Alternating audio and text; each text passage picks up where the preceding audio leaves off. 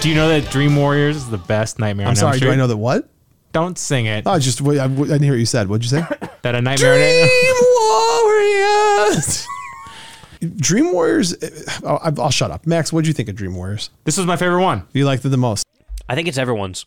Yeah, I don't know, it's just a cohesive story, the psych ward, and this is the first one where the deaths start relating to the characters. Yeah.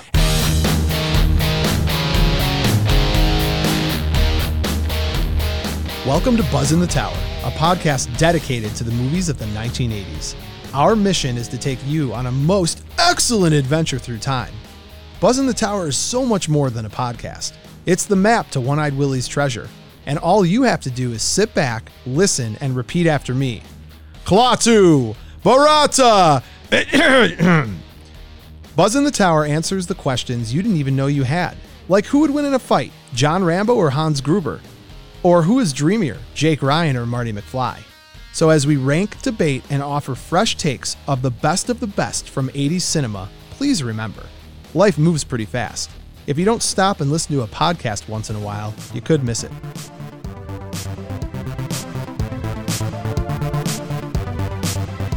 Don't forget to subscribe to Buzz in the Tower on Spotify and Apple Podcasts. For bonus content, you can find us on all social media channels by searching our handle @BuzzInTheTower.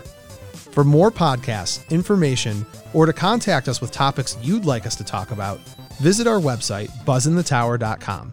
That's BUZZN, thetower.com.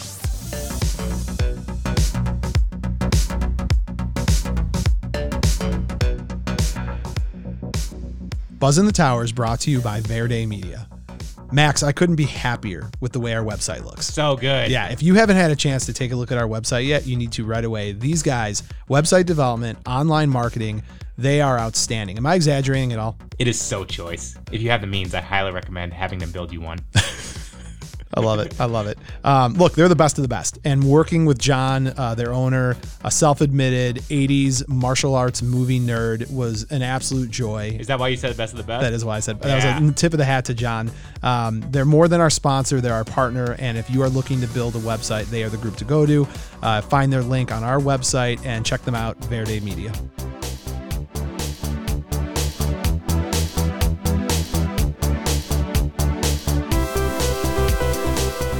Today's episode, Nightmare on Elm Street 1 through 3. 1, 2, Freddy's coming for you. 3, 4, better lock the door. 5, 6, grab your crucifix. 7, 8, better stay up late. 9, 10, never sleep again. Wes Craven and Robert Englund loaded the 80s with enough nightmare fuel to send a rocket into space. On today's episode of Buzz in the Tower, we join horror film aficionado Caleb as we deep dive into the Elm Street box set. I'm Mo Shapiro, and joining me as always, the fedora to my knife glove, Max Sanders. And with that...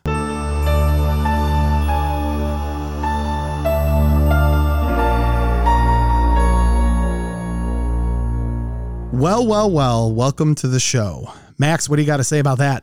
Max? So Max is not here today, and I'm left with nothing except the sound effects on the soundboard. So I have to use those both to laugh at my own jokes and applaud the good stuff I do. But on a quick and serious note, for those of you who only tune into Buzz in the Tower for Max, like his family and Caleb, don't be too stressed or worried. Max is off today because Max's girlfriend, Selena, her grandmother passed away. And I want to take a minute to give a wonderful shout out to Mimi. Some of us are lucky enough when we start dating or marry someone to have just a wonderful, loving family that we're kind of moving into. And Max just loves Mimi. She was fantastic. They used to talk about Predator. And I remember when he first started telling me about this, his face just lit up. Yeah, I was hanging out with Selena's grandma and she was so excited about the podcast, and she knows the movie Predator, Mo. Like, she's not just making it up. up. Like, she knows the movie and we were talking about it. I know Selena and her family are probably hurting right now, and I want to give my heartfelt thoughts out to you and your family. And I hope things are going okay. And I know Max is with you guys. And Max, don't worry. It's only one episode, and I promise I won't replace you. All jokes aside, be well, and we'll talk to you soon. So I'm by myself, which is kind of fitting because this is a scary place for me to be. There's nobody here, and I'm getting nervous as I look around the room, and it's empty, and we're talking about Nightmare on Elm Street. And okay, so anyways, Caleb. We have talked about Caleb on the show before. He is one of our early on podcast buddies, and Caleb has got a couple podcasts. One is called Horror Soup, and the other is called Scream with an exclamation mark. So Horror Soup is his solo gig. Scream with an exclamation mark, he joins Ash and Elena. And both of these podcasts, if you're into horror films, this is your one-stop shop for both of them. So a while back, Caleb reached out to us and wanted to do a show with us, and we talk about 80s horror films, and Max is scared of everything. So it's almost impossible to get him to watch scary movies. So we ripped the Band-Aid off, and myself, Max, and Caleb rewatched every Nightmare on Elm Street movie in a 1.5 week period. So for Max, this was great because I think he finally got over his fear of horror films. For me, it was a trip down memory lane because the 80s were just chock filled with all these types of films, specifically Nightmare on Elm Street. So today's episode is going to be the episode we did on Horror Soup, and we broke it into 2 parts. This first part is episodes 1 through 3, and then next week's episode will cover the rest of the films. I know you're going to love it. Go visit Horror Soup.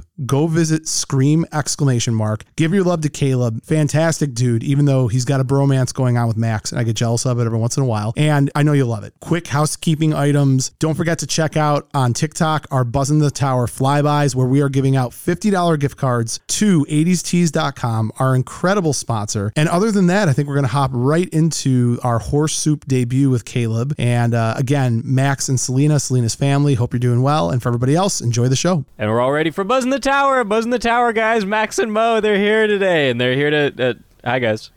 Hi. I'm so relaxed. Yeah. I was like, my eyes closed. I was like... My energy just went down. I was like, 500%. Can I get a recording of this? Because I'm going to listen to this every night before I go to bed. This so is nice. Incredible. You need to get on the Calm app. Oh, man. Can I get a masseuse in here or something? This is great. I'm so glad that you guys are feeling like or time to nap. Do you guys want to take a nap together? We can take a rejuvenating nap right here. No, nightmares happening. Yeah, no, Max and I are contractually obligated not to nap with each other. It's actually a part of Buzz in the Tower's fine print. We don't take naps with each Section other anymore. 2, Article A. Subsection 1, no napping with each other. Yeah. Sorry, it's standard in content. I would suck his thumb. It's weird. Yeah, super weird. Jesus Christ. I thought that was going to come out innocent. That came out a little weirder than we're really excited. We're really excited for the first and only appearance on your show, Caleb. So that's great. It's going to be a lot of fun. Well, I mean, we kind of ended this before. I'm just kind of writing this out until I never have to talk to you guys again. If you don't sound like my wife and his girlfriend, I don't know who does. No, I mean, we're super pumped. I mean, just before we go any further, huge fans. We love listening to you. That's so weird. It's super. I know. Well, I didn't know that you could lull us to sleep too. That's like the extra quiver, bow in your quiver. Bow in your quiver. Do I speak English? That's arrow in your quiver. Come on, arrow in the quiver. No, I mean, we're excited to be here. I'm excited in particular because you forced Max to do something that I've been trying to get him to do for 6 months. Took a shower. Yeah. Jesus. I would never make you do that. Prior to preparing for your show, Max had seen a grand total of 2 horror films in your entire life. Killer Clowns, does that count as a horror movie technically though? Is it? Yeah, I mean, well, if you ask my grandpa, he'd say no because I actually covered that with my I like air quotes on covered it with my grandpa because it was more just like I made him watch it and it was just my way of getting him to do an episode with me. And he was like, "This is the dumbest thing I've ever seen." I was like, "No, this is like the greatest movie ever." He was like, "This is a horror movie?" So, I mean, if you ask him, no. I think if you ask anyone that likes horror movies, probably, yeah, I'd say it's a horror movie. It was so light. It was like a Diet Coke of horror. You know, it was like a great like intro to horror for me. It's like an empty beer can of horror. Exactly. But I've seen The Fly and Scanners. Those are the 2 I've seen before this. Those are... Yeah. Wait. The only horror movies you've ever seen were Killer Clowns from Outer Space. Soak that up, Caleb. Soak it up. I see in your eyes, it's the lights going on that went on with me. Yeah. The Fly and Scanners. Right. Like Yeah. most horror fans that I know haven't even seen The Fly or Scanners. I'm assuming Cronenberg's The Fly. Yeah. Or Yeah. Big time. Yeah. It's so gross. The physical effects just weird me out. That horrified me for the longest time. Like the hair coming out of Jeff Goldblum's back just haunted me. I get that, and I you know what? I do get how you've seen The Fly. That went around for a long time. Everyone loved Jeff Goldblum. Still love him. I don't get how you saw Scanners and how that's one of the only 3 horror movies that you've ever seen. Explain that to me. Please explain that. Scanners was part of our... No, I was It was 15 or separate? 16. Okay, It was I thought on it was TV. separate. Got it. And the head exploded, and my life was changed a little bit. And I was like, well, this isn't for me. That was it. Yeah, pretty much. Wait, so was that the 3rd horror movie that you watched? That was the 3rd, yeah. And then, no, Killer Clowns I watched like 6 months ago, until I've watched all 8 movies that we do today. Is it 8 all overall? Is that where we're at? Well, there are technically 9 in the box set if you count Freddy versus Jason. Does that count? Is that part of it? Caleb, what do you think? You talk about the whole body of work for Nightmare on Elm Street. Do you count that as part of the box set, or does it become the Rocky 5 of the kit? I think that if you want to see all of the Nightmare on Elm Street, like Robert Englund, Freddy Krueger movies, then I don't think...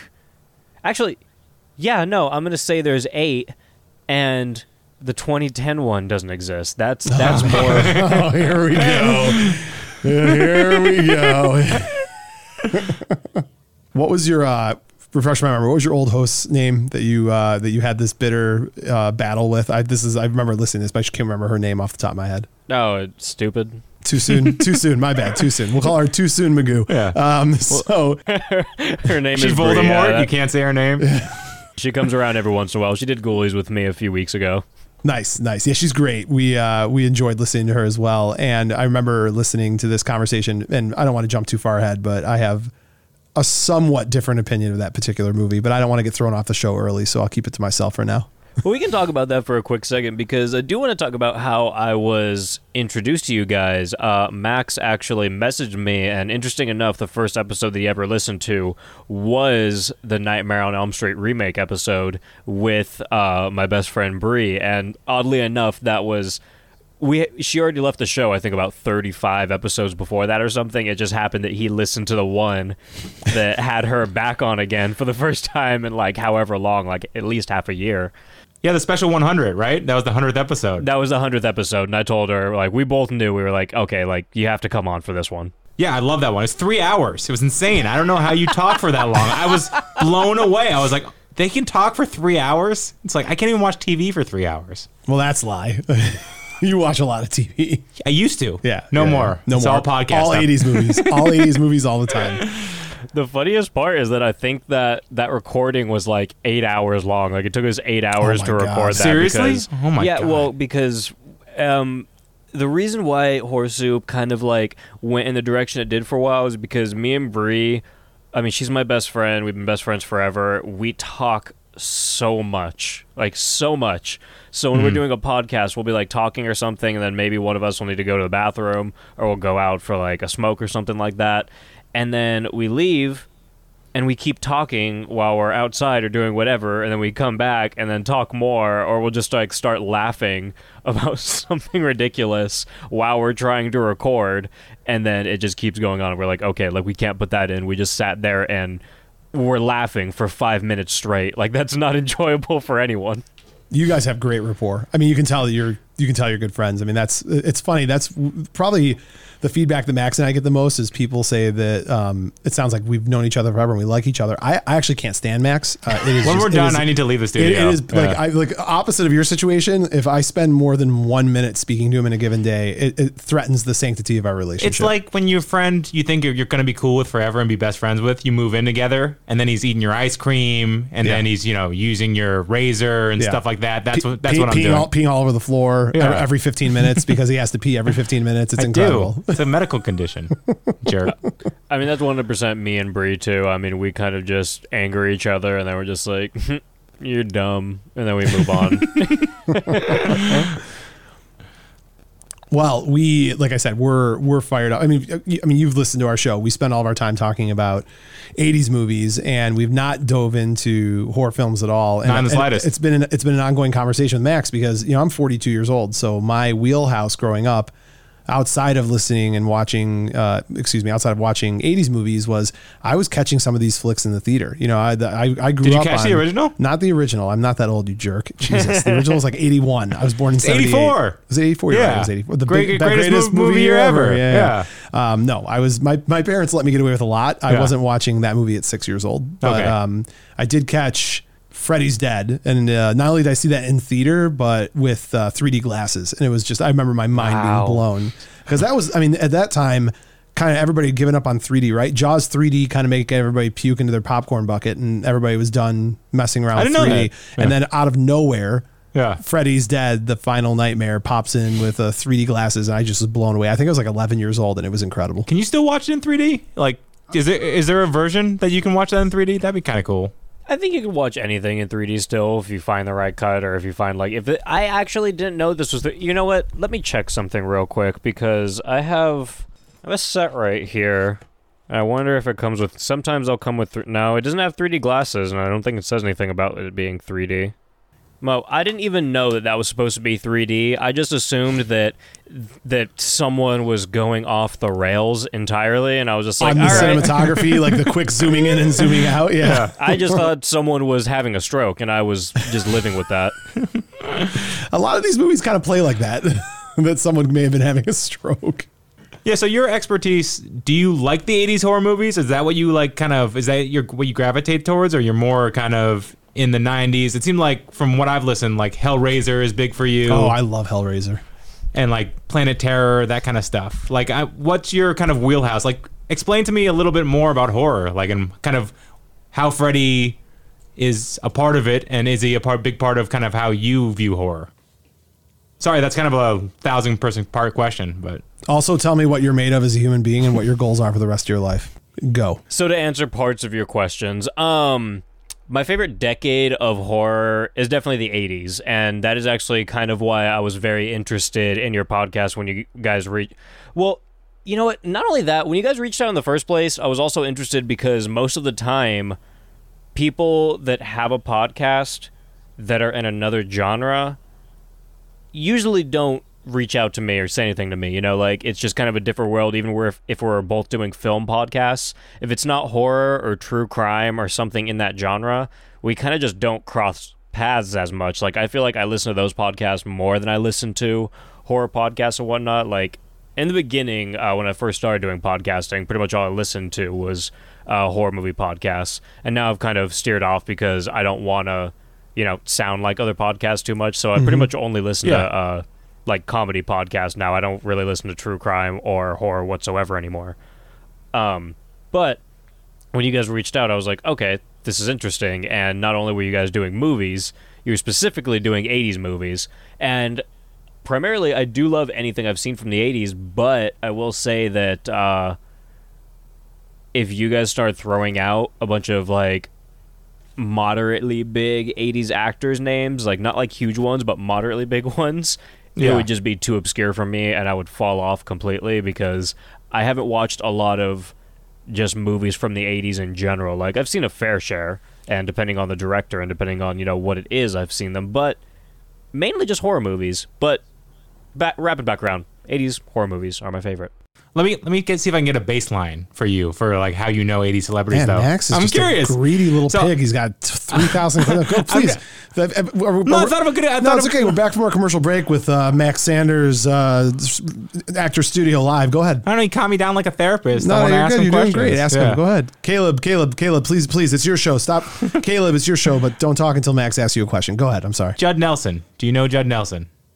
I know his name, don't know him. Cool. So that's the baseline. Yeah, now I know. Because I want to weave in and out of 80s stuff, and I know Judd Nelson's the crossover line point. Cool.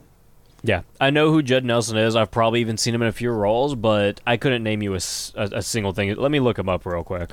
I couldn't name a single thing he's in. Breakfast Club. Here's the thing. I've never seen the Breakfast Club. Oh, interesting. It's got great nostrils. You can fit quarters in there. God, so weird. What? He does. You just have this weird thing about like Physical abnormalities? physical attributes of actors and actresses. Like we'll be talking about somebody like, oh, MG, did you know that guy's 6'1" and 3/4 inches? Isn't that weird? And his sixth toe is just gorgeous. Did you ever see his sixth toe? I'm like, no, Max, I didn't know he had 6 toes. Back me up. His nostrils are great. They're Max, unique. I'm not backing you up on a nasty. No, I'm talking about Caleb. I'm not going to say great. I'll say He's they not going exist. to either. Fit silver dollars in there. Oh, I'm going man. through his IMDb right now, and I don't think I recognize a single movie that he's been in. Which one? It's a TV movie. It looks like it says National Lampoon's TV, the movie. Oh. I don't remember it like explicitly well, but I do remember seeing it. I've seen pretty much every National Lampoon. Is it one writer or is it just like a bunch of people? No, the people are in and out of that. It's a magazine, right? Yeah. Okay. I should probably know that. It's, it's not like we do an 80s podcast. It's all right. It's totally cool. So if I can ask a question, is that okay with you, Max? I just didn't want to step on any of your questions. Okay. Just want to make sure. So Caleb, what I'm curious about, 80s being your sweet spot. Everybody knows the big hit 80s horror films, right? You talk about Freddy, you talk about Jason, Mike Myers, etc. Summer camp. Yeah. Who's your kind of, I don't want to say B movie because that's not even the right way of saying it, but like your favorite cult 80s horror film, like a horror film that if you put it out there, most people wouldn't even know what the heck it is. I don't know. I can't say that no one would know about it. At least like people listening, because I talk about it all the time, or like at least fairly often. I've covered it on another show of mine, but Brain Damage. It is about a tiny little phallic space creature. It's the strangest thing you'll ever see in the world. It's the greatest thing you'll ever see. Your elevator pitch put me in right away. Phallic space creature, craziest thing I've ever seen. I'm in. Sign me up. Talking like aliens chest explode kind of thing, like that kind of phallic, but like for longer periods of time. A little bit. It's I'm not going to go into details, but it has some stuff going on. It's a Frank Henenlotter. He's also the one that made Frankenhooker and Basket Case and things like that. Frankenhooker is the best name I've ever I was heard in gonna my say entire life. that's fantastic. How that's not the name of a band, or It's gotta be. It's got to be. Yeah, Yeah. that's incredible.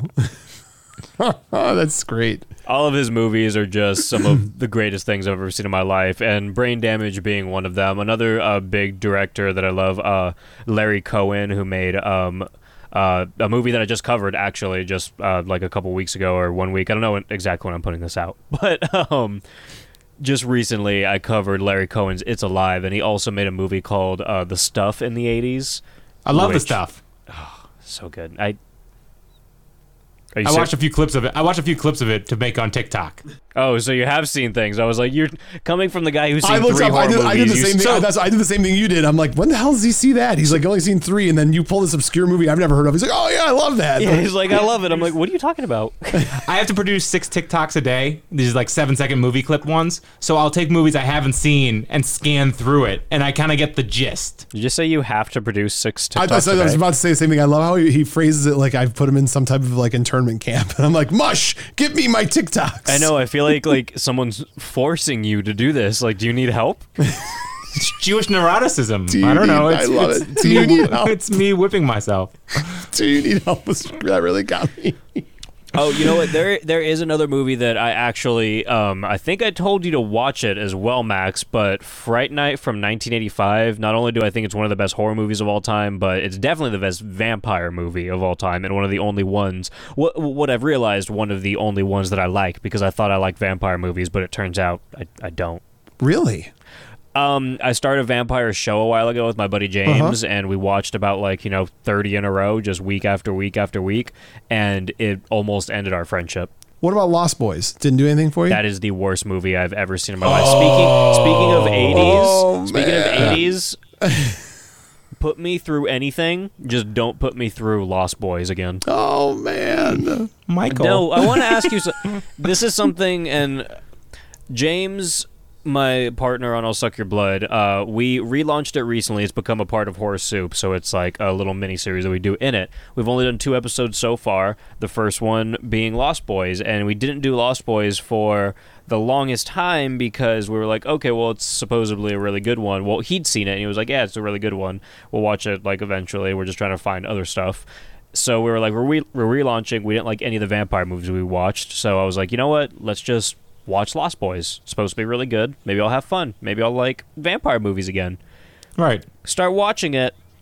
It's the most boring thing I've ever seen in my life. And then I'm waiting. I'm like, okay, so when is this getting good? And the whole time I was like, no, this is going to get good because this is everyone's favorite vampire movie. So this is going to get good.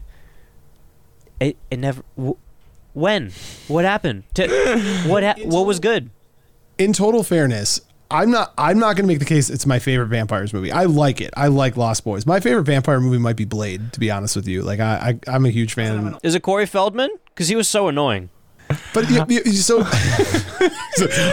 I'm like, dude, they told him to dress like Rambo, and he was speaking like Rocky the entire movie. Like, who gave him those instructions? Clearly a genius. Yeah, that sounds like a winner to me. Yeah, come on. Are you kidding me? No. Not when it's Corey Feldman. Not when it is like a 13-year-old boy strung out on cocaine going, "Hey guys, we gotta go get that vampire over there." Feldman, so I assume you're more of a Haim as opposed to Feldman fan? I mean, yeah. I'm getting the vibe he's in either. Why is Corey Feldman popular? Like, and you know what? Have you ever seen him dance like Michael Jackson? Come on, that's your answer. That was right really there. sad. Dream a little dream. Have you seen anything that he's doing now? No, that's a whole different ballgame. I'm with you on that. He is After 1990, he doesn't exist. He doesn't exist. We actually don't recognize him. He's out there. Whatever. Yeah, he looks like a melted candle. Did you watch that thing, the Soleil Moonfry documentary that just came out? It was actually pretty cool. I think it's called something 90s. So Soleil Moonfry, when she was, rising to her popularity. It's Punky Brewster, right? Yep. She would always take a camcorder around with her everywhere, and she videotaped everything that was going on. So it's these incredible like interviews with, Zach Morris from Saved by the Bell, like all these people were hanging out with each other. Feldman was a part of it too. So this is totally sidetracking, but I found it to be the most fascinating part. These voicemails where it's like, "Hey Soleil, it's Charles. I hope you're doing well." It was Charlie Sheen. Oh, okay. He was like 40 when he was calling her. Oh, that's not good. No, not good at all. Good old Charles. Charles Sheen. Speaking of Zach Morris, have you listened to his podcast, Zach to the Future? No. I need to get on that immediately. I've heard it's good. What do you think Zach to the Future is about? Him recalling back Saved by the Bell episodes, like piece by piece. Yeah, what did you start saying for a second? Back to the Future? Yeah. Why is it called Zach to the Future? Oh, yeah. Because it's catchy. No, Yeah. but if you really think about it, that's a fair point. You would think it'd be him talking about the future. The Well, you're not making artwork soup. is Zach Morris and the dude who makes Zach Morris's trash. I can't remember either of their real names right now. Someone's going to rail me for that, but whatever. Oh, they're together on that? Those Zach Morris's trash things are hilarious. Have you seen those? I agree with you on that completely. When I heard the podcast was coming out, I was excited for that reason because those are awesome. I'd never heard them collaborate with each other, but I was like, okay, this is going to be cool because those are funny. The artwork is both of them standing next to a DeLorean. Sure. I don't know why. It's all about Saved by the Bell. And then the recaps. It's so weird because, okay, do you guys know Zach Morris's real name? I can never remember God, it. Okay, the it's minute fine. you say it, I'm going to know It's it. like three names, right? It's Mark something, Anderson, something Anderson. something like that. Yeah. I'm gonna look it Mark up. Paul Gosler. There it is. Mark There Paul we go. Gosler. There we go. So anyway, he doesn't really, like, I'm not trying to hate on it, but I feel like he doesn't really say anything about, like, anything that's going on, and the podcast is just kind of sad. And I was really excited for it because I was like, okay, Saved by the Bell, Zach Morris is trash. This is gonna be great. And then right when it popped out, I was like, oh, this isn't that good. And I was like, is it just me though? Like, is it just me? And then I looked and it had like a 3-star on iTunes. I was like, oh, it's not just me. That's a bummer. That's a bummer. That kind of, it's interesting to me. It's, again, kind of credit to you, Caleb, because I think we follow the pod charts a lot because we're trying to kind of measure how we're doing, and you pop up as a very popular podcast. I didn't even know that. Oh yeah. Oh, check Chartable. Chartable. Yeah, you're gonna get addicted. You'll be really. Yeah, it's not. They send me emails and I kind of just ignore them. No, I mean, but I mean, and again, That's why you're cool. right. Not like Max and I, like every morning, 4 a.m. we set our alarm and look at it. But No. That used to be me. Trust me. That used to be me. And now I'm just like, all right, I don't know. After seeing myself fall off on charts enough, I'm just like, you know what? I don't care. It hurts. But the thing that is impressive, I think, about what you've done and what a lot of creators have done, and it almost gives me a little bit of resentment towards Mark Paul Gosselaar, if I'm saying his name right, and I keep on whatever. Say it wrong, make him annoyed. Say it wrong, right? All these celebrities, like it's Jean-Paul Gaultier. like okay, like you can't just be a celebrity and pick up a guitar and decide to start a band. Like you have to at least know how to play it. Some of them, like I think Kevin Bacon's in a band. I think it's pretty good. He's a good musician, but for the most part, it's not just something that happens by default.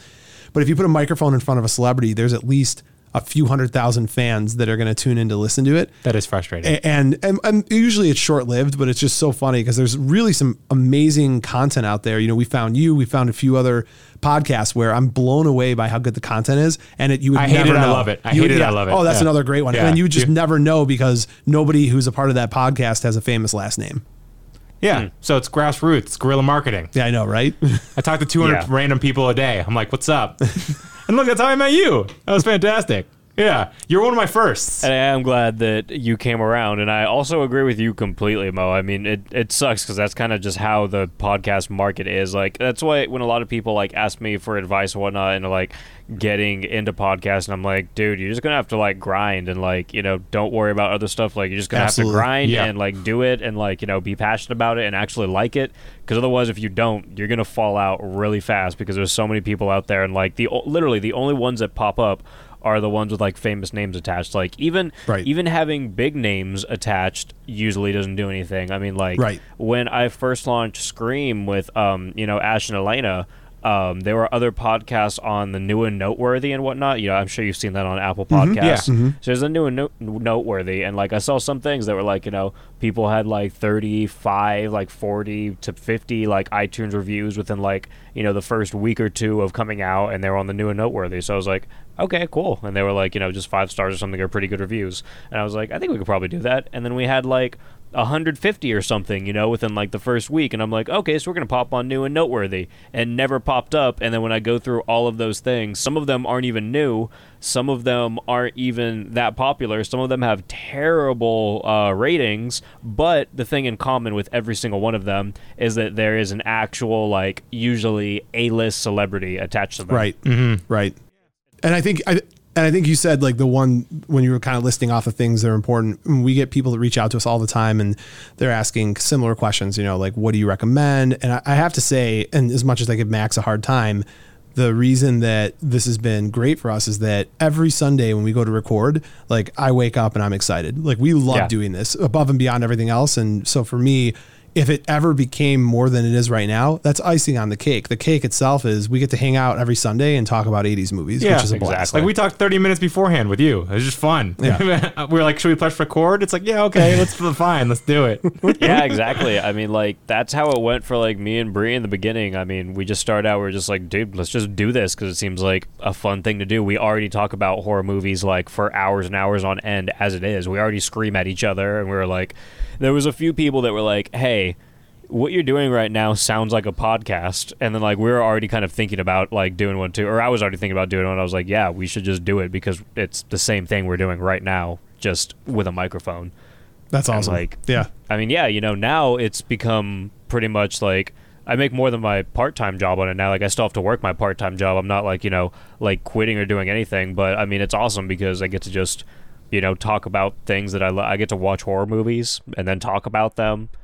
No, when I heard you say, like, I need to get through my Patreon movie picks that people have picked for me, I was like, that is a good life. He's like, I have to get through all these movies. I'm like, that's what I want to get there. That's what Max and I, we just started a sponsorship relationship with 80stees.com, and it's the same thing. Like, it's Max and I spending an hour and a half on a computer picking out the shirts that we want them to send us as a promotion for us to show on the show.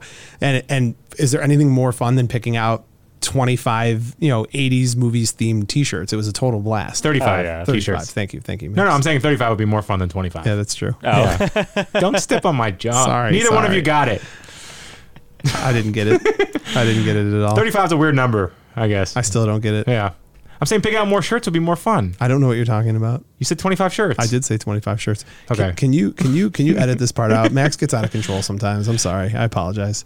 Why don't you let's get into Nightmare on Elm Street, Max. Let's do it. Let's talk. That's all you care about. I'm sure you got 100 questions to pepper Caleb with. Go ahead. I do just have to say one thing, Max. The reason why getting through Patreon picks was terrible is because my fans hate me. My fans hate me, and they specifically pick things that they know I would never want to watch any day of my life. Like, they pick things that... You mean like Lost Boys? Like, after this, after this episode, it's going to be Lost Boys. It's going to be like 100 requests to watch Lost Boys. What was the worst one? Shout them out. What was the worst one? Well, the first time I ever started doing Patreon picks, and this was like way back in the day when they were still like, like $15 when I was like, I mean, I'm still small now, but I was way smaller then. Mm-hmm. Yeah. And one of my good friends, and this was actually like, this wasn't even just like, a fan that I've never met. This was one of my friends, but he heard about it, and he knew that I hate zombie movies. So he immediately did 2 months, and he was like, all right, do World War Z and Train to Busan. And I was like, are you kidding? I think he actually picked something before that, too. I think he might have done 3, actually. Aren't friends the best? And then after that, I just get stupid stuff. Like, my buddy Kim... Shout out, Kim. I hate you more than anything. You're the worst person I've ever met. Kim made me cover this movie called Cry Wolf. I know you've never seen it, Max, but Mo, have you seen it or heard of it? No, I've not. Yeah, because no one talks about it, because no one cares about it, because it's the worst movie ever. I think, if I remember right, Bon Jovi was in that one. I think that was the Bon Jovi movie she showed me, and it was like, she was mad at me because she was like, dude, you didn't mention Bon Jovi. And I was like, yeah, I know you picked that because you wanted me to mention Bon Jovi. So why was I going to talk about that? That was the worst part of that movie. And there was so much wrong with it. It's a werewolf movie? I don't even know. Okay. No, he doesn't want to give it any breath. You know what? Yeah. It's too soon. Yeah. Too soon. It's not even close to being a werewolf movie. It has nothing to do with werewolves or crying. Oh. I'll tell you, it sounds great. Yeah. I'm looking forward to checking it out. It sounds incredible. Is it an 80s movie? I hope it's an 80s movie. It's like 2005 or something. No. I don't know. Yeah, I'll still check it out. Yeah. Don't. I'm going to do it just to spite you. I'm going to take a picture of me watching it. I'm going to live stream. We're both definitely joining your Patreon after this. We're going to load you up with a bunch of crap. Yeah. Please stay away from my Patreon. I don't. You know what? I don't need your money at this point. I don't. Well, you know what? I need it, but I don't want it. No, that's what it is. We understand. Okay. Look, you're going to be a Frankenhooker, and you're going to take our money, and you're going to do what we tell you to do. I've already done it, so I just tell you no. Yeah. Perfect. You think Perfect. You really think I haven't done Frankenhooker? That was like the. Please, Mo. That was like the 13th or like 4th. I don't know what episode it was, but that was an early one. That's awesome. I need to check that out. Like now. Yeah. The name alone. I was sold. Yeah. I was sold when I heard the name. Well, now I'm into horror movies. These 8 were awesome. I ripped through them in 2 days. Like, so much fun. I don't think I had more fun watching that many movies in a row. No nightmares, no nothing. It was just fantastic. Max turned me on to one of my favorite shows, Rick and Morty. And it's funny because there's an episode that is essentially a spoof of Scary Terry. Scary Terry. I can't remember his name. So the fact that you watch that entire episode, and prior to ever having seen any Nightmare on Elm Street, you have to now be laughing so hard at the satire of Freddy Krueger, right? Well, culturally, I knew what was going on. Right, but I mean, there's nuance to like the joke that you would pick up on now. That they could just hide, that he actually couldn't find them. Yeah, all that kind of stuff. And just his ending line to every single sentence. I mean, I'm sure you picked up on that, which you think it's gratuitous, but then you watch these movies and you're like, no, it's pretty much how many times he says it. That's exactly what Yeah. Robert Englund did over and over and over and over again. Well, I was so surprised. He's not in the movie very much in the beginning ones. In the first movie, he's in 7 minutes total, which blew my mind. Yeah. Like, I thought this was going to be a movie where slash, gore, grime, No. disgusting.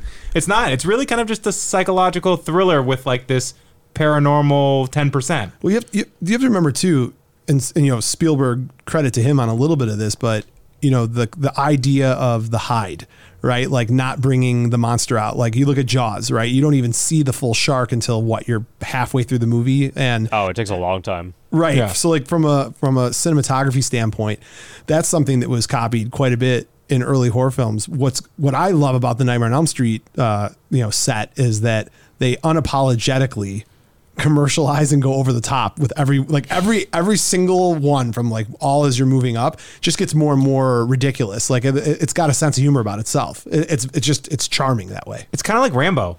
Like the first Yes. one's a real movie, That's and actually then a really it amps good up way. and gets Yes. insane. Yes. Yeah. Because the first one is really good. It's got like the synth music, the stairs that are melting. Yeah. And like even the way Glenn dies, Johnny Depp, that he gets sucked in and then the blood smoothie and then you don't see anything else. Like it's really kind of artsy. When Caleb, what's the girl's name? Because this is where I'm going to be brutal and not going to remember things. But the one where she's up on the ceiling and she's basically getting like filleted up on the ceiling with the blood everywhere. Tina. Is that right? Yeah, Tina. Okay. I think so, yeah. Like even that, like when you watch that at the time, I mean that was fantastic. Those special effects were incredible. Like it was the dancing on the ceiling, freaking breaking two. Oh, okay. I was thinking breaking two, not Fred Astaire. Okay. Yeah. Yeah. And speaking of that, I have to say something. Parallel to that, remember in the remake where they tried to do that, and it's just Here we go. So you like the remake? I want to qualify this. It's not that I'm like the easiest person to please. I like all movies. It's very rare, with the exception of Coming to America 2. I have never, and Howard the Duck and Over the Top. Those are like the only three movies I don't like in the world. I don't love. You want to just talk about Coming to America 2 because I'm angry. No. You want so like I know your thing is being angry and mine's being Johnny Sunshine. You want to get you and I both in the pit of despair. Talk about Coming to America 2. Like it makes my teeth hurt to talk. Did about you even finish it? Yeah. Oh, you did? I couldn't finish it. Yeah. Oh, I finished it so that when I put my lawsuit together for the time I wasted on it and I go after Eddie Murphy, I mean, it was unreal. It was the worst movie I've ever seen in my life, ever. I watched it with like a group of like 3 people because we saw it going by and we were where we were looking for a movie and we're like, okay, so that's already out. Let's check it out. And just immediately I was like, this is not going well. And they're like, oh, it's all right. It'll get better a little bit. And like no one was laughing at all. And they were trying to kind of like, push it off for a second. Like, oh, it might be all right. And then after like 30, after like 40 minutes, like after 30 minutes, they were over it. After 40 minutes, we just all decided like, yeah, no, we're not watching this anymore. The biggest indictment that I can put on that movie is that every single person in the world was pulling for it to be a success. Like who didn't want that movie to be good? You get all of the memories stoked, the nostalgia, they bring all the characters back. It just was that bad. It was that bad that despite wanting it to be good, couldn't make it. Were they trying to be the same movie? It's not even Max. It was it was a combination of no creativity, no character development. Like the acting was bad. It's everything that you could do to make a movie bad. That's what the movie did. No character development, and most of the characters are already developed. Right. And they were stuck in. That's a great point. And they were stuck in time. And so so now bringing this to the Nightmare on Elm Street remake, I don't think it was great, but I enjoyed it because the guy who played Freddy, who's in Watchmen, he played Jackie Earl. Yeah, I like him. Like it's when you have an iconic character, right? When you have Robert Englund, it's really hard to replace that. They could have done things 100 times better. I agree with you in the sense that it certainly didn't blow my socks off, but I enjoyed watching it. I could sit through it. I mean, I could barely sit through Coming to America 2. That movie, it wouldn't kill me to watch it again. It was so serious. Do you know what I mean? Like Freddy is fun. Like, was there any line that he had that was entertaining whatsoever? Well, it was a different Freddy. That's the thing. It was just a different Freddy. It was Rorschach in a Nightmare on Elm Street movie. What are you talking about? I'm not going to win this argument. No, it was. No, I just want you to tell. I genuinely want to ask you. Was that not Rorschach? It was. You're right. You're right. You're right. That's something I need to know before I move on with this conversation. I think for me, it just brought back a part of my childhood that I missed and that I enjoyed, and I was excited to watch it. And I lived with the fact that it wasn't that great because I was like, oh, cool. Like almost like those Alien vs. Predator movies, which are total hot garbage. But like, I kind of like those. Oh, God. I can agree with you on some parts of that because, yeah, the Alien vs. Predator movies, they're not good, but I kind of like them. Like Freddy vs. Jason, not the best. I like it also. I liked Freddy versus Jason. I thought that was good. I haven't seen it. I kind of love it. You'll like it. Yeah. You'll like it. But see, like, Well, I get it. Do I need to know what Jason's about? No. Okay. I mean, He's kind of monosyllabic. Does he talk even? No. That movie doesn't even really know what Jason is about. I mean, He's an outdoorsy guy. He's a hiker, a camper. I dressed like him as Halloween. I take you to for 1 year. I take you to Crystal Lake, show you around. You'd like it. It'd be fine. Okay, but back to the remake, and I know we're bouncing around. No, let's do it. It starts off really good, actually. The first kill is really good. The dream sequence, the stab. Yeah, it starts off the throat slitting and whatnot. Like that's a really good kill. Mm-hmm. And then from there, you just think it goes down. I mean, well, I got quiet because that was the end of my statement. Freddy seemed too crispy too. They put him in the oven for an extra 5 minutes. Do you know what I mean? I didn't like how he looked. When they got close to him and like you can visibly see the CGI on his face, like his little skin like moving around, I was like, what is the point of CGIing his face?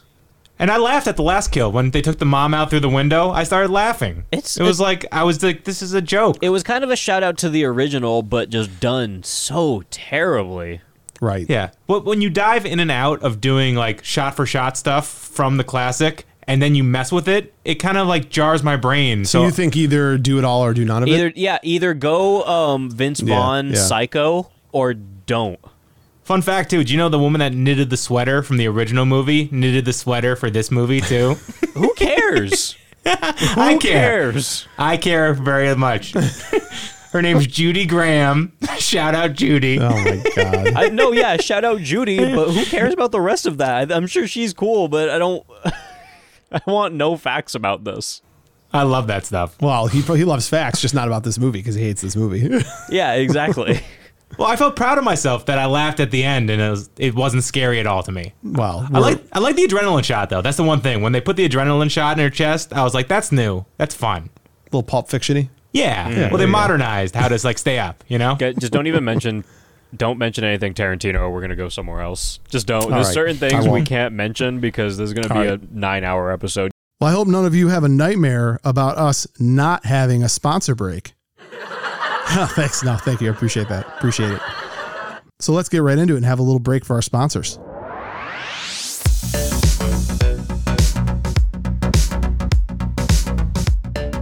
Buzz in the Tower is brought to you by Capsiva Pain Relieving Gel.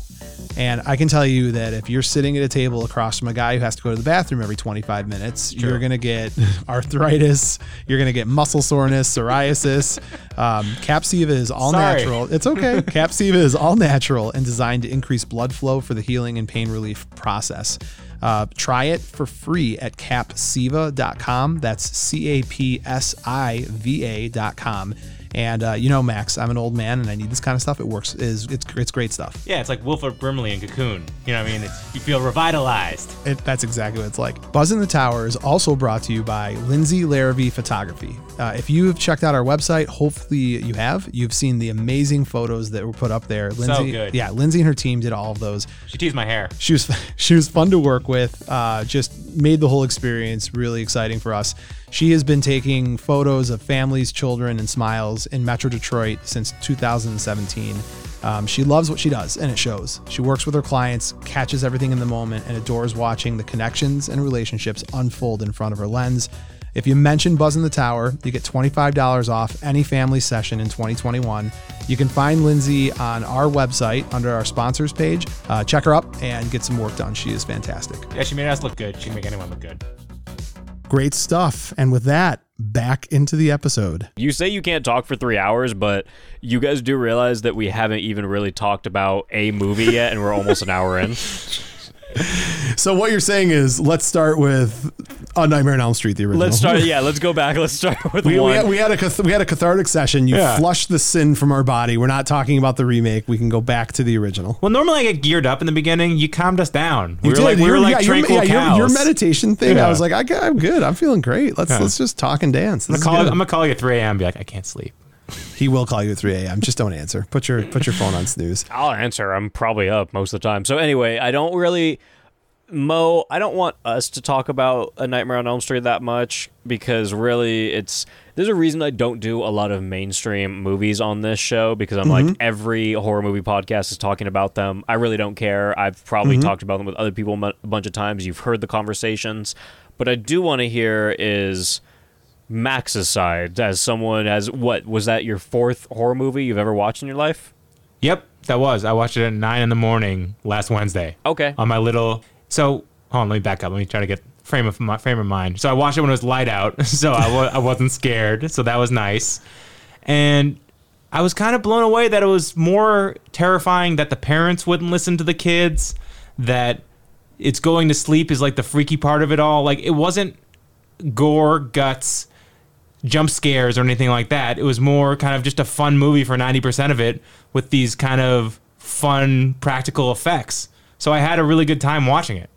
So I was kind of like, oh, this is what this is about. And I was kind of excited about horror movies. So is this what a standard horror movie kind of is? Did this revolutionize things and start a new way of horror movies being created? Or like, is this a unique horror movie, or am I seeing this differently than everything else? I wouldn't say that Nightmare on Elm Street revolutionized horror, because I feel like it was already kind of like horror movies already had a lot of the same elements that Nightmare on Elm Street had way before it came out. But it is, I mean, it's an iconic series just because of the character and what it built. Like, it's definitely like up there with, you know, I mean, Jason and Hellraiser and Leatherface and all those other ones, but for very different reasons. I would say that Nightmare is one of the more interesting, not even just one of the more interesting, but one of the stranger versions of all of these series, because, and especially going back through it and watching them all in a row, because I've seen all of them a bunch of times, but this is actually the first time I've watched them all in a row within like 2 days or like 3 days or whatever. And what I've noticed about the entire series is that it's really fairly heavy on body horror after the first couple ones, which I think is very, very different in terms of all of these stereotypical series and classic series, iconic series, whatever you'd want to call it, cult classics.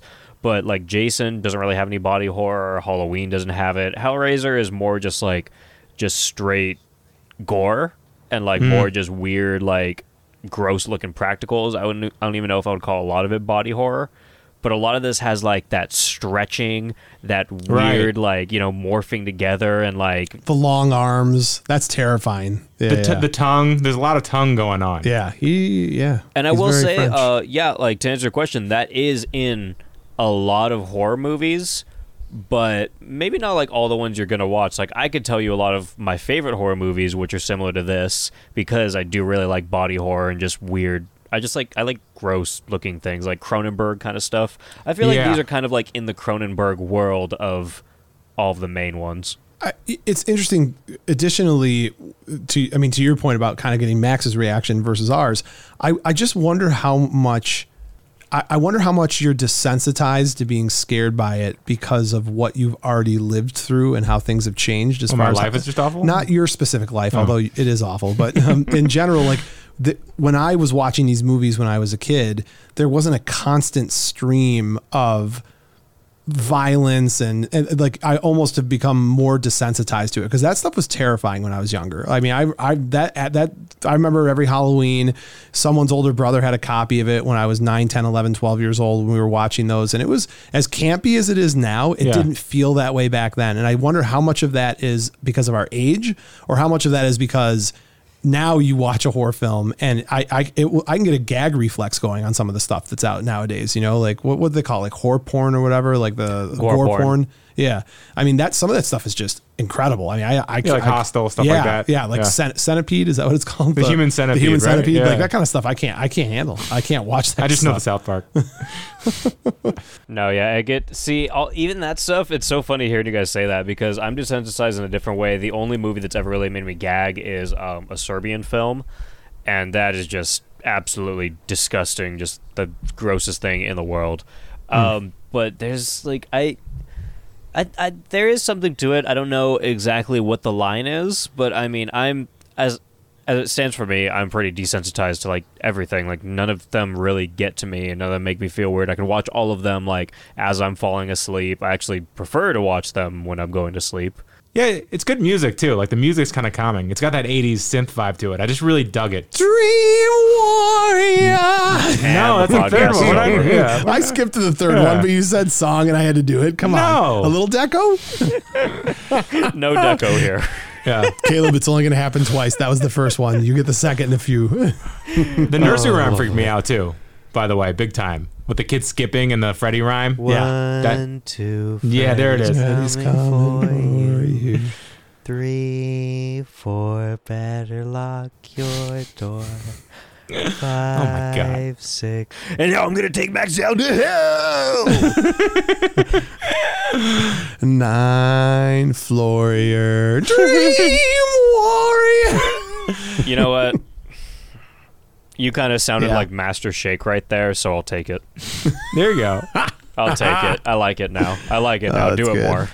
Absolutely. Absolutely. But you know that nursery rhyme wasn't in the script? No. It was Heather Largenkamp who played Nancy. It was her boyfriend. He just made it on set. What a weird boyfriend. Just Yeah. hanging out on set. He's just like, huh.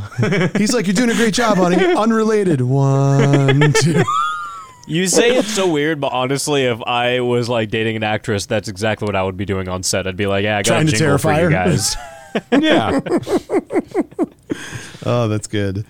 And also, Heather is just the greatest thing in the world. The best, really, I think the best part about 1, I'm glad she comes around. Let's go ahead and move off of 1, though, because like I said, everyone's heard about it, unless we're like diving deep and talking about all the really artsy stuff and beautiful things, then everyone just wants to hear about Johnny Depp exploding, and we already briefly mentioned it, so it's fine. We can did. move Yeah. on. Yeah. Let's do it. Number 2. Let's do 2. So the second Nightmare, Freddy's Revenge, had an insane bird explosion. Oh, that's the best scene in the whole movie. Oh, You guys remember the line It was after? so hot in that room, and they check the thermostat, and just boom, that bird's. I mean, that's so. Here, you know, the best part about that is that Max mentioned this about how what was terrifying to him is that these parents aren't listening to their kids. How do you shrug that off? And then as the dad is like, "You did this, didn't you?" Like, I'd be like, well, "How did I explode the bird? How can you blame me for this?" This is the worst movie, Dad. I have the exact line that he said, like, right after. He was like, there has to be a logical explanation. I mean, animals don't just burst into flames for no reason. And I'm like, yeah, no, they don't. So ask ask them what do you figure this out, dude. Right. It also ignores that prior to the explosion, this like little house bird is like falcon gripping his face and like ripping it open and attacking him. Like, just shake that off. It's my kid. He must be on the drugs. And he's just like, oh, turn off the gas. Like, yeah. what? Yeah. Did you smell? Yeah, that's right. Didn't you smell a gas leak earlier, honey? It's so incredible. Oh man. Just ultimate dad vibes. It He was. got a good deal in the house. That's all I yeah, want. yeah. That's actually another hilarious part of this. He's like, oh, I heard a rumor that 600 children were murdered in this house. He's like, well, whatever. And potato came with a hot tub. It's fine. Don't worry about it. That's literally just like the plot to every single possession movie, and it's so weird that it was just thrown into this for no reason. And also, I have a really good question that I genuinely don't think either of you guys can answer. I for sure will not be able to, but 7. The answer is 7. God, he's good. That's my favorite number. So I mean, Nice. Now you play the dice, I see. so what was Freddy getting revenge on in the first place? The parents that murdered him for being a child murderer who got off on a technicality. I'm talking about in In the second one, Freddy's Revenge. What's he getting revenge on? the movie titled Freddy's Revenge. He just wants to be back, right? I mean, like... No, but this is his point. What's the revenge end? What did the title mean? Revenge? Like, did it mean anything? Because I don't know what it means. I don't. Yeah, there's no one connected to the family. There's always someone connected to the family. You know, Right. it's either his daughter The or... only connection here is that he moved into the house. That's right? it. Yeah, Right. dude. Like, I mean, it kind of sucked too. Like, the whole storyline was just some teenager turning into Freddy Krueger, and I'm like, I don't. Right. Was he the revenge? Was he getting the revenge for? I don't know where revenge comes from. What? I don't know where the revenge came from. I will say that, so similar to you were talking about kind of the body aspect of it, that the arms being extended in the first one. One thing that Nightmare on Elm Street 2 did that this happens almost never in any of the other films. His crossover into the real world was gnarly. Yeah. Like in the pool party scene when he's actually there, that element of, oh my God, this actually is real. Yeah. And kids are losing their minds and he's just running around like, and the one He's kid just skulking around. the best part is one kid, the one kid's trying to talk to him. Yeah, it's totally, by the way, it's totally Max. Max be like, oh, it's going to be all right. It's going to be all right. Let me just talk to him. I have this quote. He goes, "I'm here to help you." It's like, you poor child. He's got like a bowl cut. Oh man, it's the best. It's the best. best. But no, it's Caleb, that's a great question. It's very like Jaws: The Revenge. The whole plot of the movie is that the shark traveled to the Bahamas to seek revenge. It's absurd. It's an absurd movie, but at least the name of it makes sense because like it's vengeful. Yeah. Thank you so much, because that's actually what I was getting to. I was going to compare it to that because I'm like, at least in that, like, it's the dumbest plot ever, but at least like the plot kind of tracks. Like, I don't know why it exists. I don't know why that's happening, but Right. okay, like, I'll accept it. But in this, I don't know what the name means. It could have just called like, just call it Freddy's Back. Right. Yeah. Right. The only other movie title that confuses me more is Weekend at Bernie's 2. You'll never be able to explain that to me. How do you have a sequel that's beyond me? Is it still him? Yeah. You haven't seen it? No. Yeah. Why would I think that there's a sequel to that That's movie? why. Okay, so now you're illustrating my point. Like we'll put it Freddy's Revenge, Yeah. Weekend at Bernie's 2, the two most misleading and confusing movie titles ever. 3 from Hell. How are 3 of them even alive? How are they not all dead? How is it not new people from a different hell? Like, they should have all been dead. What are you talking about? Yeah. So I guess Wes Craven didn't have anything to do with this movie. It kind of shows. That He did. No, Craven did. Oh, you're right. Because he did 1 and 2. 3 and New Nightmare. he was like, I'm not being a part of didn't this. do 2, yeah, so it shows. Isn't that Spielberg ran into the same thing, right? I thought you were going to say Spielberg did this. I was like, No. He well, did. that was a misfire. I think did Spielberg bail after the first Jaws? Yeah. Okay, that's what I Completely thought. bad. Yeah. None of the other Jaws were ever good. You mean he didn't do Jaws 3D? You know what else he did? Poltergeist, and I'll never forgive him. You're not a Poltergeist fan? No. Are you? No. You know what? Actually, there's a movie I was just thinking about yesterday because I I'm a was trying. Craig T. Nelson fan. I know. I was trying to go through in my head my favorite horror films, and for a short period of time when I was renting movies in high school, and I just would feel like getting something unique. What is the movie? Is it called The Gate? And there's like a lot of claymation, like monsters that come through some like portal to hell. Is it called The Gate or Gate? Does that sound familiar to you? Are they digging in the backyard? No. Okay, because that's the gate. Sounds familiar, but Parents go away for a weekend. Older sister, younger brother. All right. Yeah. I'm sorry. I had this like flashback to some random movie, and I Okay. figured I'd ask the pro, and you let me down. So thanks. I do it often. It's all right. Now you really do feel like I'm a co-host. It's constant letdowns. Yeah, the fact that anyone would call me a pro is even baffling to me. Some like every once in a while, sometimes people will message and they're like, "I can't believe you didn't know this or that about that." And I'm like, "Yeah, I'm just a dude that my talks God. about horror movies and just rips on them. What do you expect from me? I never claim to be anything." Yeah, I posted today about Back to the Future. It's Crispin Glover's birthday. I accidentally posted a picture of the guy who wore the makeup to be like him in Back to the Future 2.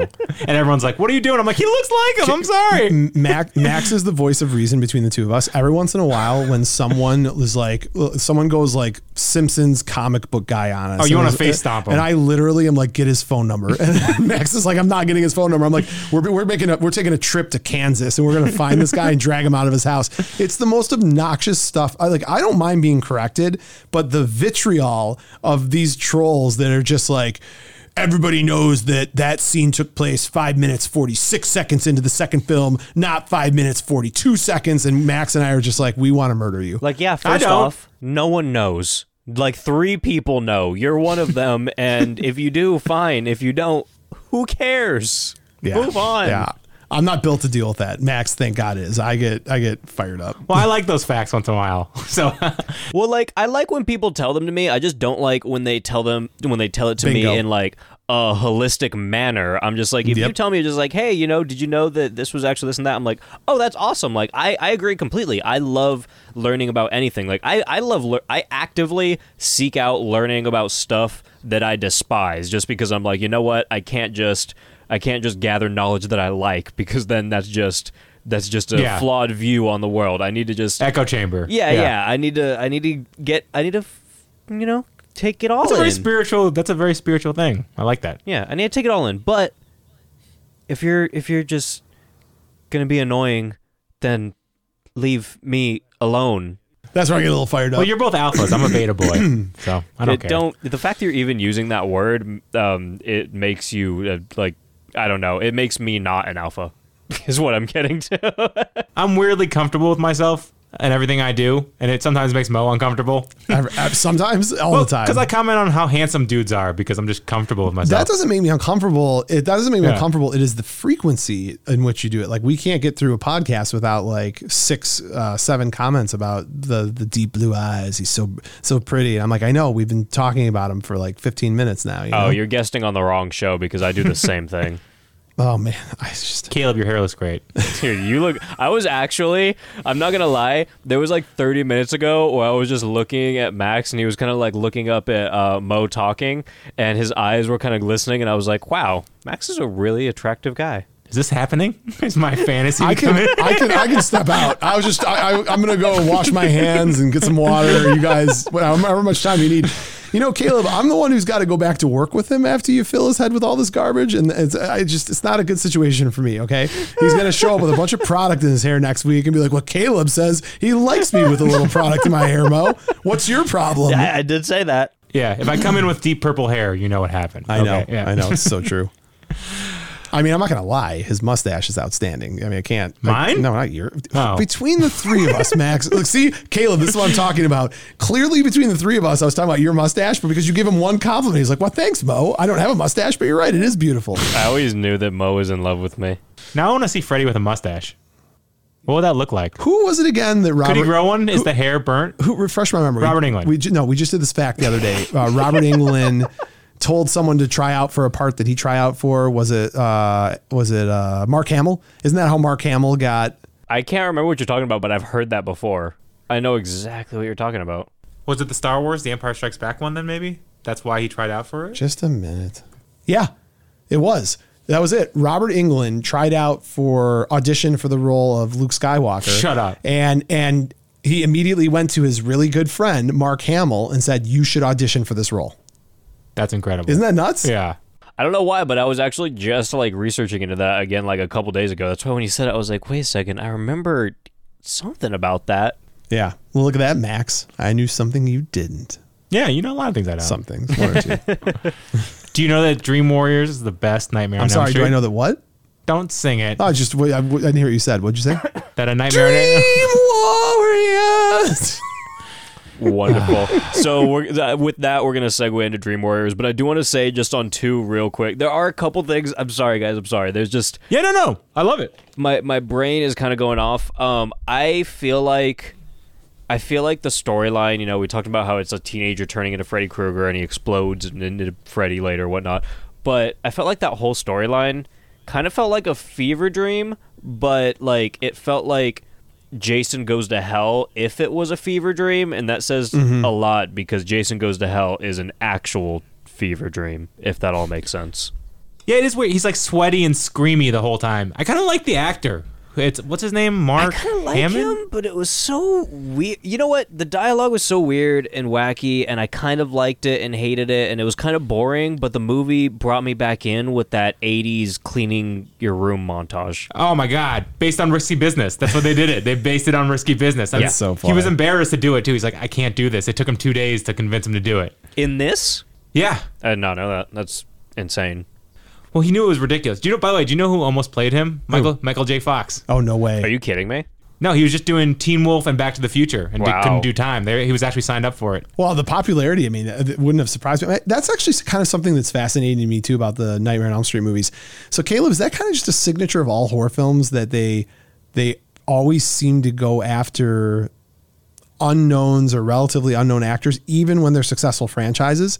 Is that just kind of like a part of the charm of them? Because like if you think about it, Nightmare on Elm Street was a monster. I mean, I think it's the third largest grossing horror series in the history of horror films. Yeah, first one made $57 million on $1.8 million budget, right? Which is crazy. So it's not like, and also there was a general popularity that everybody loved it. So it's not like it was this like taboo thing. I kind of wonder why they never got.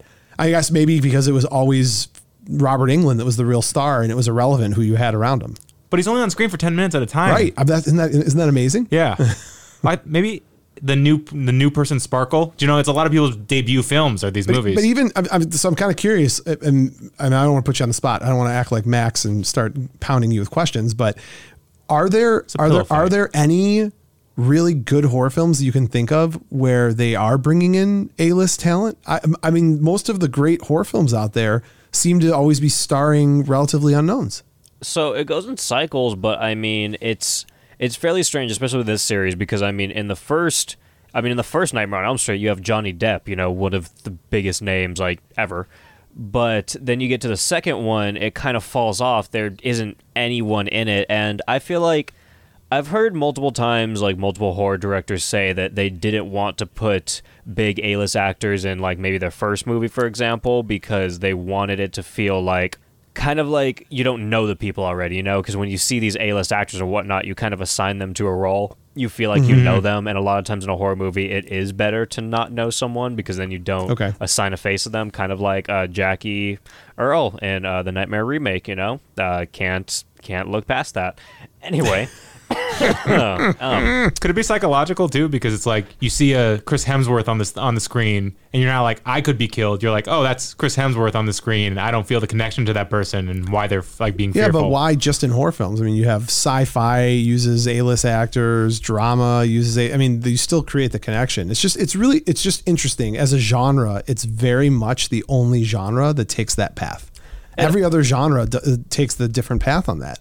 Yeah. It also doesn't track, though, because it really just depends. There are big movies that come out with a lot of A-list actors and whatnot, and it also depends on sequels. I feel like a lot of these movies do have fairly big names in the first ones to get them going, and then after in the sequels, the names get smaller and smaller sometimes. Maybe it's due to budget, but a lot of times it's not due to budget because they'll have bigger budgets on the second ones. Right, exactly. But I mean, like, thinking of Scream, for example, you know... Scream is an outlier. It's a unique outlier.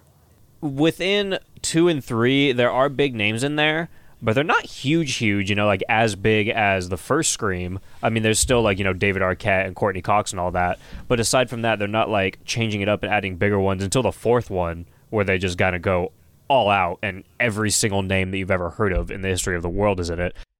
You know what's funny? I met that entire crew. By the way, they were filming in Ann Arbor. So we met Hayden Panettiere. Is that her name? Yeah, and Courtney Cox and all them. So David Arquette shows up at the bar, and I'm bartending, and he is in an altered state. Is probably the politest way to say it. His normal state. And for whatever reason, what was it, like a Friday night? It was like a very slow night. There weren't a lot of people there, and he was trying to round up like, where's the party? Why can't we get more people? And then a few more people from the crew showed up, and he was just like ordering shots by the dozen, and then he just disappeared. He was there. We got a whole 15 minutes to hang out with him, and then he was gone. But he was sounds like his career. Yeah, he's in, he's out. So short. Actors are all so short. Yeah, with big heads, giant heads, huge heads. Yeah. Well, I did mention Scream mainly because also another Wes Craven series. How involved is he in this stuff? Like, is he writing it or is he directing? Or like, what is he doing in general as the kind of overseer of all this stuff? For Nightmare? Yeah. So he wrote and directed the first Nightmare. Dream Warriors he wrote, or I don't think he wrote it completely on his own because there are other credits to it. Do you know who else wrote it, actually? It blows my mind. Frank Darabont. Do you know who that is? No. He wrote Shawshank freaking Redemption. Oh. That's so funny. This is his first writing credit. Clearly there's parallels, obviously. Okay. No, I'm joking. Like, I mean, it's insane that he went from that to that. It's like I colored in crayon and then I wrote the Bible. Like, how do you do he that? borrowed the Bible from Stephen King, right? Wasn't Shawshank based on a Stephen King book? Short story. Short story, yeah. Okay. Yeah, you don't make a 2.5, 3 hour masterpiece out of that. I mean, you can. You can. Yeah. Wow, that's wild. Yeah, right? And then New Nightmare, and then he wrote and directed New Nightmare, but the rest of them are all different people. But he got his little piece of it because he owned the original rights, so I'm sure he made bank off that. When did Wes Craven pass away? He passed away, if I remember right, 2014? Yeah. I knew it wasn't like too long ago. Or maybe it might have been a little after. He kind of looks satanic. No, 2015. A little bit. He died August 30th, 2015. It was something out of the blue, right? I don't think he was like sick. Did he have like a heart attack or something? Yeah, I can't remember. I think it was a heart attack. He looks great in New Nightmare, by the way. Good acting, too. Yeah, that movie's all right. It didn't get me all that excited. He died of a brain tumor. Oh man, right. that's a bummer. Dream Warriors. Yeah, transitioning Dream Warriors. Yeah, so on to Dream Warriors. Because really, the two, I hated it and I loved it. I don't know where I landed. I think I hated it more, but I also think I loved it more. I don't know. Yeah, It's Dream Warriors. I don't want to confusing. talk about it anymore. It confuses me. All right. Sounds good. Patricia Arquette.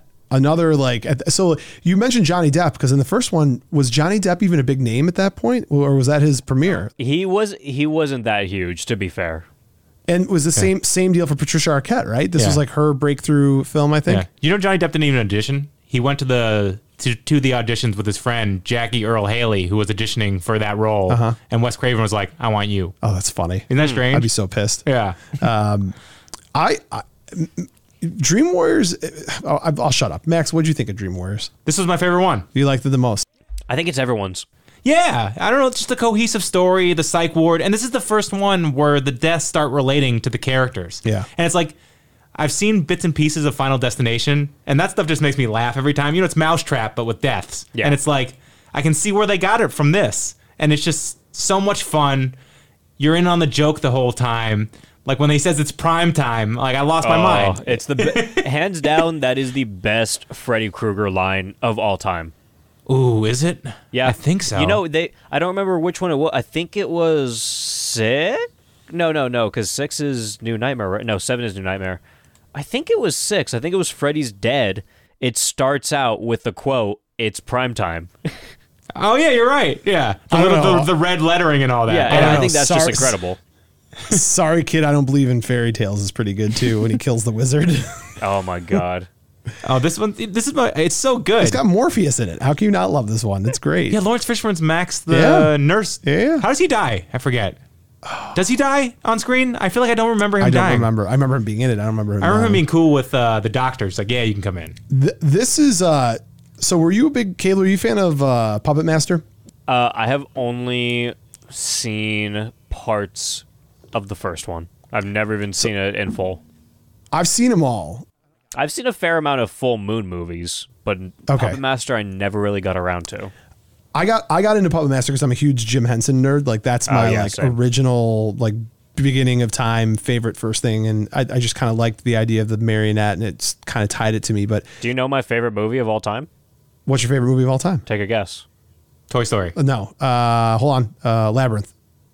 Close, but no. Dark Crystal. Dark Crystal. Yeah. That's my number one favorite movie of all time. Like, I'd put it above anything else in the world. So he's the biggest Jim Henson fan. I'm probably the biggest Jim Henson fan on the face of the earth. I've heard you talk about it before, and I was like, "Oh, we're gonna get along." I want to talk about going to rabbit hole and turning this into a 9-hour podcast, and Max literally open hand slapping me across the face. We won't even talk Jim Henson right now, but yeah, if we just start talking about Dark Crystal, I can go all day. I'm gonna watch it this week. Did you watch the one they just rolled out? So sad. I liked it. My kids liked it. I liked it. It was good. I loved it. I adored it. When I woke up and I saw that, I saw it the first day they announced that they weren't making the season 2, because I had been actively waiting for them to announce the second season. Like, it's all I've cared about for in the past few years. That's the only thing that I've been excited for.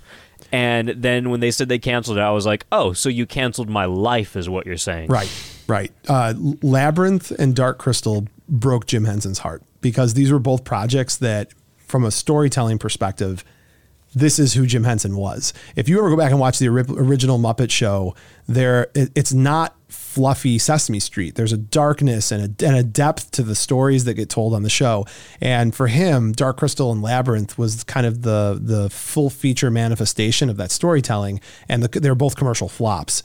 They were commercial flops, and they were so hard to make too. So hard to make. But his wife was interviewed, and she said that one of the things that gave Jim Henson incredible peace later in his life, before he got sick, was that he was still alive when he realized that Labyrinth and Dark Crystal had become cult favorites, and that there's this enormous following of people, which it's funny, because as bad as they were commercial flops, I don't know a single person alive who doesn't love the Labyrinth. Like, every single person between the age of 30 and 50 loves the Labyrinth. It's great.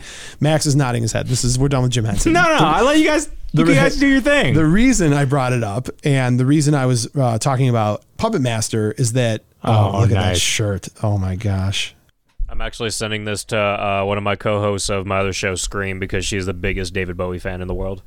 Yeah, no, it's cool. I mean, we're technically co-hosts now too, so if you want to send us shirts. But anyways, true. moving on. The reason I brought it up is that the reason I happen to like Dream Warriors outside of the song, which I've already sang about 100 times. This had oh man, he's good. It's really good. It's like we could do a duo. There are so many. Like again, there's that one scene that's very much Puppet Master and like the puppeteer with the muscle strains and all. The visual effects on this one, the stretchy skin, even when she just goes to the bathroom and turns the faucets and the faucet tops turn into hands. Everything about this one, to me, this was the peak of the visual effects being gory, awesome, cool, and not too campy. This was the apex of all of that for this series. Like Taryn's needle arm, that thing freaked me out. When her arm are like screaming and to her. Screaming for him. Oh, it was great, man. It's great. It like set my skin on fire. Yeah. And her mohawk's so awesome. Oh my God. Everything. Yeah. I love this. Just, and then having Nancy playing the role she did. So did she die in the first one? Did they bring her back? Like did she die in the first one? No, she survived. Yeah.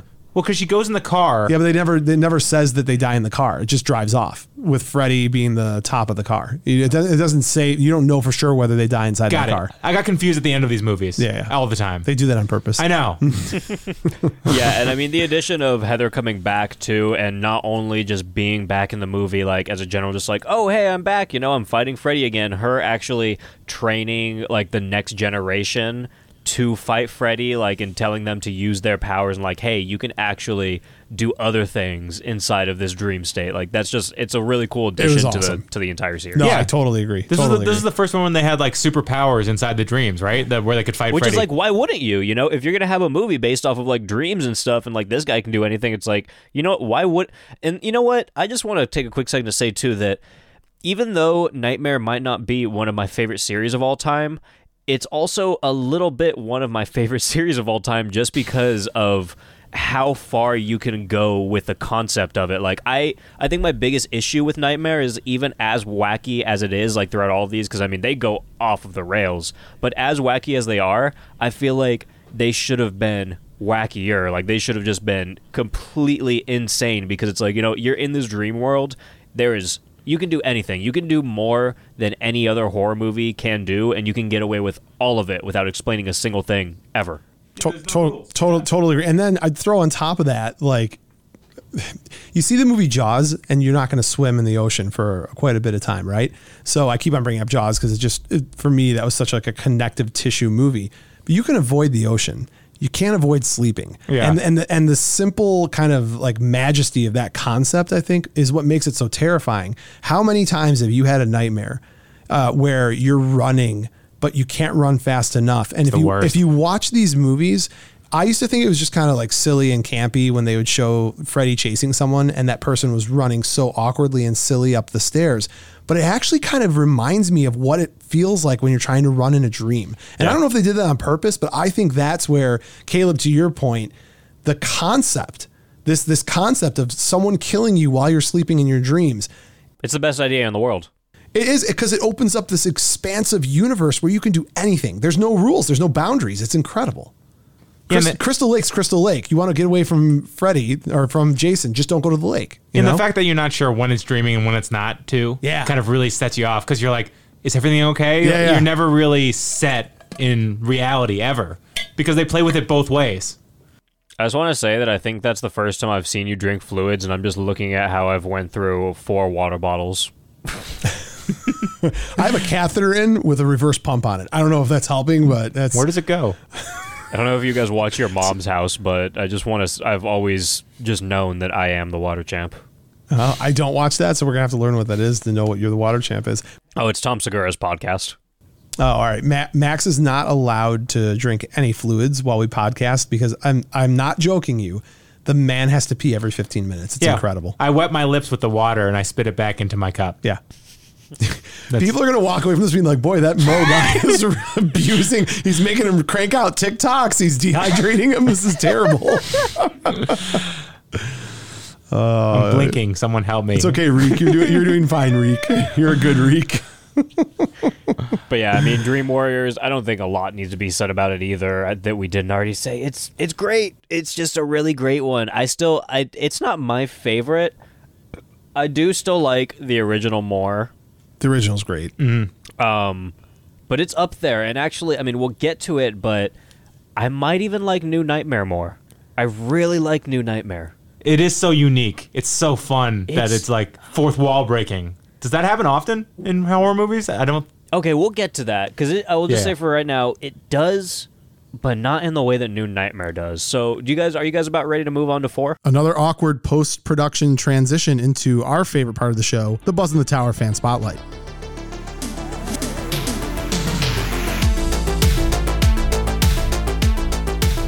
So I almost feel guilty doing this particular Buzz in the Tower fan spotlight without Max being here. We have fans of the show for sure. And this week's Buzz in the Tower fan spotlight is definitely a fan of the show, but she rides hard for Max Sanders. There are some Mo Shapiro people out there, but this is definitely a Max Sanders girl. Her Instagram handle is Voluptuous Cannibal, but we call her Libby. And Libby has just been an unbelievable supporter of the show, and she is a diehard horror film girl. So we constantly are getting crap from her about, why don't you cover Lost Boys more? Why don't you do vampire movies? Why don't you do Friday the 13th? Why don't you, just all the time. She loves horror films. So in honor of this being kind of our first horror film episode, we're going to have Libby do our Buzz in the Tower fan spotlight, and we asked her what her favorite Nightmare on Elm Street movie is. Hey Buzz in the Tower, it's Voluptuous Cannibal here. I'm super excited to talk to you guys this week about the best Freddy Krueger movie from the 80s. It was super hard for me to pick just one favorite movie because they're all just so good. But I will have to say that my favorite is going to be A Nightmare on Elm Street 3 Dream Warriors. Came out in 1987. For me, it just super solidifies Freddy's role in pop culture. You know, this is the one where they really started leaning into the quips and the one-liners, really making Freddy's character what it is today. It also has some of the most memorable kills in the franchise, in my opinion. I don't want to give too many spoilers for people that haven't seen it, but this is the one where the primetime kill comes from. This is the one where Taryn's kill comes from, which is just super gross and super memorable. Also, spoiler alert, this is also the one that has the guts to kill off Nancy Thompson. I think it's a really difficult decision for a lot of long-running franchises to kill off a main character. You know, they never really want to let go. They never really want to remove any of the main cast from the series. Sometimes they'll just recast them. But I think in order for a horror movie franchise to progress, you really need new characters. You need development in the story, and it's okay to let some of those characters go in order to bring new flavor, new people to the story, to the franchise. This Nightmare on Elm Street is also the movie that probably gave me the most nightmares. The Freddy worm was just so scary when I was younger. You know, it's still freaky to me now. But you know, that's just something that I think comes with the horror movie genre. And how can you not love a movie that has John Saxon in it? It's impossible. You can't. But that's just my opinion. I think if you're going to watch any of the Nightmare on Elm Street movies, you got to watch Dream Warriors. It's the best one. Dream Warriors! I mean, obviously you know how I feel about that pick. So yeah, Libby, you are amongst at least one person who agrees with you. And I think Caleb and Max would probably throw their hat in there and agree as well. So thank you for coming on and giving us your feedback. And finally, we talked about horror films, so I know you're very excited about that. In wrapping up, again, feeling alone and awkward because there's no Max sitting across from me, I learned a lesson. I thought up until now that Max was not as valuable as he was, but I don't like this. I don't like being here by myself. So looking forward to having Max back in studio next week. I want to thank again Caleb, Horror Soup, and Scream ! Your number one resource of all things horror. He is your guy. He just got on Cameo, so if you are looking just for a few dollars to have him say something silly or a message with him, hop on there. I think we tried to get him on OnlyFans too. I don't know if he's on yet. He might be. But Caleb, thank you, my brother. Excellent being on your show a while back. Excited to push this back out. And next week, we will pick up where we left off on episode 4, and we'll break one of our Buzz in the Tower rules and dip just a little bit out of the 80s to finish the box set. Other than that, please remember, rate, subscribe, review. Check us out on TikTok, Instagram. We are almost at 10,000 Instagram followers. That's a big landmark for us. Thank you to all who have supported us and made that happen. And other than that, I hope your dreams are not terrifying, murderous ones, and you can get some sleep. And we will talk to you all next week.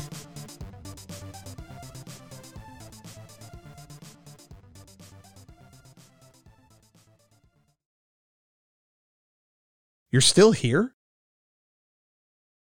It's over. Go home. go.